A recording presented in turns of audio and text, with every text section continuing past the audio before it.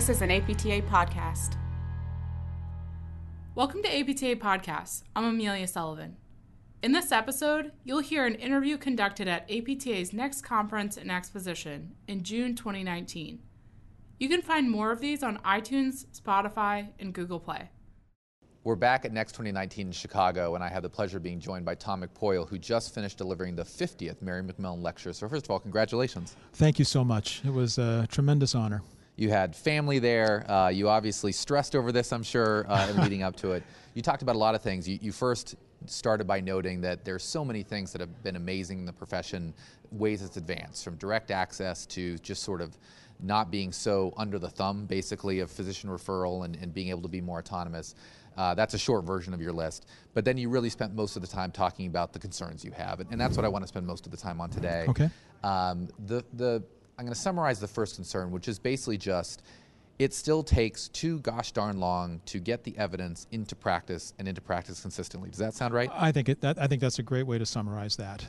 And I think part of that is just because of that article by Ontman, and Ontman is a cardiologist. Mm-hmm. And so what he was saying is, even in other fields of medicine and rehabilitation, the time that it takes, just because when people become comfortable with something, it is difficult to change. Yeah. And so I think that's probably the take-home message is to keep at it and to keep trying to, get the information out so that people really do understand what the current best evidence is really saying. And I think that's where clinical practice guidelines can really be of help. Mm-hmm. Is to really, I've had so many clinicians come up and talk to myself and some of the colleagues that were with me when we wrote the first clinical practice guideline for chronic plantar heel pain, and they say that. What I love that is it's a great synopsis. Mm-hmm. And most of those clinical practice guidelines, they're required to be updated every 5 years, so it's a great way to help.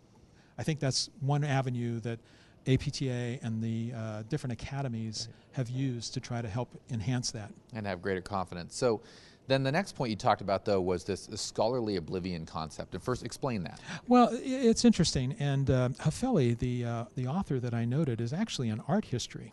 And she was actually making the comment. She wrote the paper and was saying that this is a problem in art history, is that people come out with, say, a certain type of art style or sculpture style, and will say, this is sort of my style, but yet she, being an art historian, would say, wait a minute, so-and-so did this several years ago. And so when I read that, I thought of, and I tried to really, I think I emphasized a little bit because, I must have I quoted at least 7 McMillan lectures in my talk. And the reason I did that, and also 2 presidential addresses, and the reason I did that was just to help people understand that, hey, historically, we have a lot of great information out there, and what we can't afford is we can't afford to forget that and forget the contributions.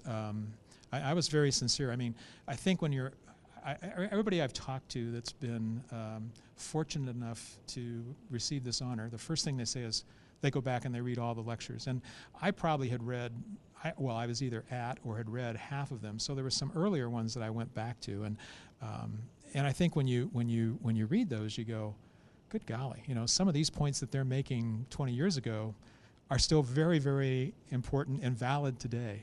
So I think that's the concept of scholarly oblivion, is not allowing those past scholarly activities to be lost, because then the institution of physical therapy, then you worry about, almost an oblivion of that knowledge, and that doesn't help us. Yeah, so I want to put those, I don't want to suggest that the first concept and the second concept are opposed, because they're not, but I want to talk about them a little bit. And apologies to you and to physical therapists everywhere if this is a stupid question, but on the one hand, it seems like there's this desire for the recent latest best evidence, which can cause us to stop thinking about the older stuff. Right. So what's the process by doing that? What's the process by being confident that the older stuff is still good, right? Right. While still appreciating and being willing to accept the newer stuff? How do we do that culturally? Well, I mean, I think and I think you bring up a really, really important point, and especially too now with the different types of media that we have available, access with our hands. I think, from my perspective, I think it's important that at least we try, if we're writing a paper, that it's least it's important to try to go back and at least make a quick acknowledgement. It doesn't have to be an extensive acknowledgement. It can even be, this author in 2004, added to the work that was previously done by this particular researcher in 1971. So at least it's a breadcrumbs trail kind of. That's right, a little bit of a breadcrumb. It doesn't have to be a focus on that, because I agree with you. There's no need to go back and give every. I'm actually, to be honest with you, as a reviewer and as an editor or on the editorial board, sometimes I tell people you got way too many references. But at the same time, I also, I'll call somebody and say, the point that you're raising, this person actually did several years ago, and I think it would behoove you to at least make a quick reference to that person. Yeah. Yeah. So the other thing you talk, different kind of changing gears a little bit, another area you challenged the profession to grow was more PT to PT referral. Yes. And I don't think you cited hard evidence on this, but just No. sort of anecdotally, No. You think it needs to improve. So give me some examples of why and why that's so important. Well, I think it's important that we recognize, just as in medicine, that it's very difficult for us to be as a generalist. That's one of the points that I raised in my lecture. Mm-hmm. I think with the tremendous amount of information, the overburdening amount of literature that's being published. When I started really getting interested in the foot and the ankle in 1979, there were 2 journals on the foot and the ankle. Now there are at least 9 quality journals. Some are not quality, but there are 9 quality journals.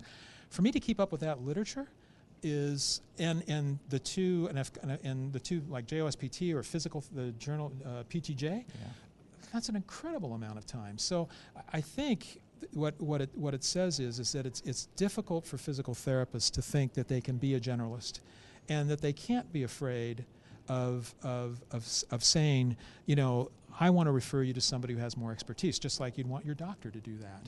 I think, and as I mentioned, most physical therapists, I think, are very strong in the areas of the spine, shoulder, and knee, because those are the areas that they see. But I could think in my area, there may be somebody that if you came to me and said, hey, Tom, I've got this particular knee problem or shoulder problem, I'd say, well, these are the 2 or 3 therapists that I think you should see, because they are the ones that I just know see a lot of that particular condition. I think that's what we probably need to focus on, and I do think a lot of that is at the entry level we need to focus it, because I understand you have a new graduate that comes out, they're probably a little intimidated just getting started in practice, and now all of a sudden they want to go to a patient and say, I really don't think I should be treating you. Right. So I think, but then hopefully they're in a practice environment where there are others there, that and I think that's good, because that's also how they're going to learn, is to refer to someone. Part of the thing that I do think causes the problem is a lot of times I've had therapists tell me, well, when I refer to this individual, then they really don't give me any feedback back to what they found with this patient that I referred to, and that's not fair either. Okay. So that's where we have to do more of, I hate to say developing a medical model, but developing that model of, if I refer to you, then you get back to me and say, hey, thank you for the referral, this is what I found. So we create that collegiality, I think. I think that's really important.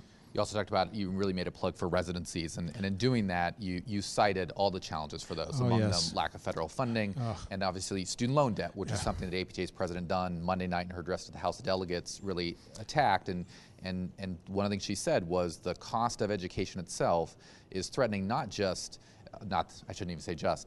alone the ability to sort of live comfortably, but it's also threatening that desire to want to do secondary education, whether it's continuing education, whether it's membership, whether it's residency. Oh, it is. So anyway, so you've cited those. Why is residency so valuable then? Well, just because, as I noted, having had the opportunity, we have a fellowship program at Regis University, and I go in and I lecture to them, and I also see some patients with them, do some patient rounds with them. And that opportunity to be able to have that ability to be able to have that direct clinical, the patient contact, the patient is there, the fellow or the resident is doing that evaluation. I'm there to observe that and to watch that, to give that kind of feedback. Is just invaluable. And one of the dilemmas that we have with the way the current system for our clinical education model at the entry level is set up, when we're really asking most people to do that for free, there is difficulty in terms of how can I expect the clinician to say, well, I'd really like to spend more time, but I also have to treat so many patients so I can make ends meet in my clinic so I can continue to take your students. So I realize it's not an easy answer, but I think that's something that we probably have to address. The other thing I think, and a lot of programs are doing this, is really questioning, and Sharon brought that up last night in your interview, how many credit hours do we really need? Can we reduce the credit hours for programming? You know, you look at certain other professions like speech pathology. I mean, they do their 2 years of coursework, then they get I think it's a provisional license, then they go out and actually practice for 2 years. They go and do almost like, granted it's an initial clinical step like our clinic, but now they're into more of it, towards the end it's more like a residency fellowship type of training. So I think there's some options that we have that we can look at. But I would agree, I mean, the cost, when students come to me and say, I really want to do a residency or fellowship, but what I'm worried about is I have this debt. And I understand.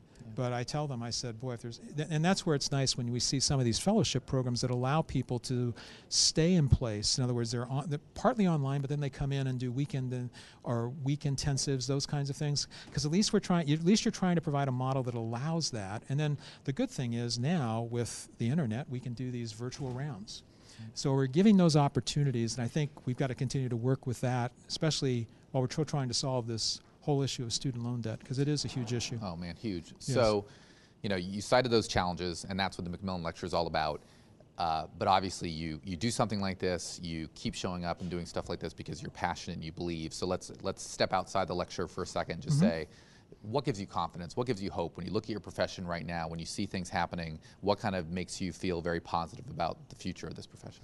Oh, I mean, I look at, first of all, where we were when I started, when I came out.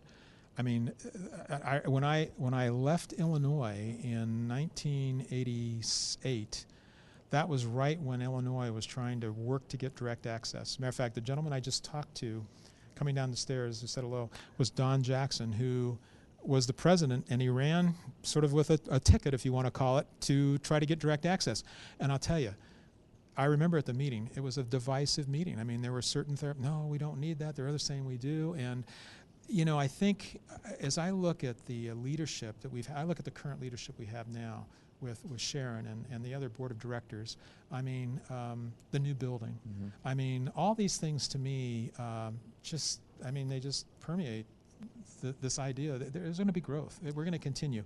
I think, you know, there's also we're making steps towards really be considered a direct access provider. I mean, really be considered a primary care provider, which is, I think, what we have to eventually work towards. And I think that will come.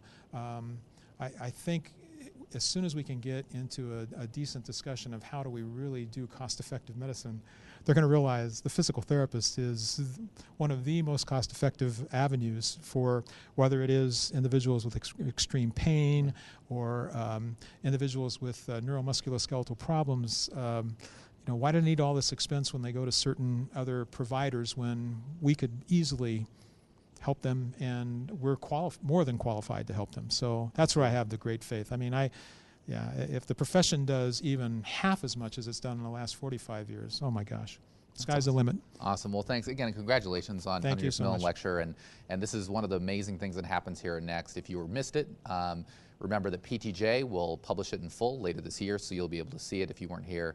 We'll do other updates from Next like this. I'm Jason Bellamy, and I'll catch you later. Thanks for listening to this APTA podcast. APTA podcasts are available on iTunes, Spotify, and Google Play. You can also check out APTA's consumer podcast, Move Forward Radio. This is an APTA podcast.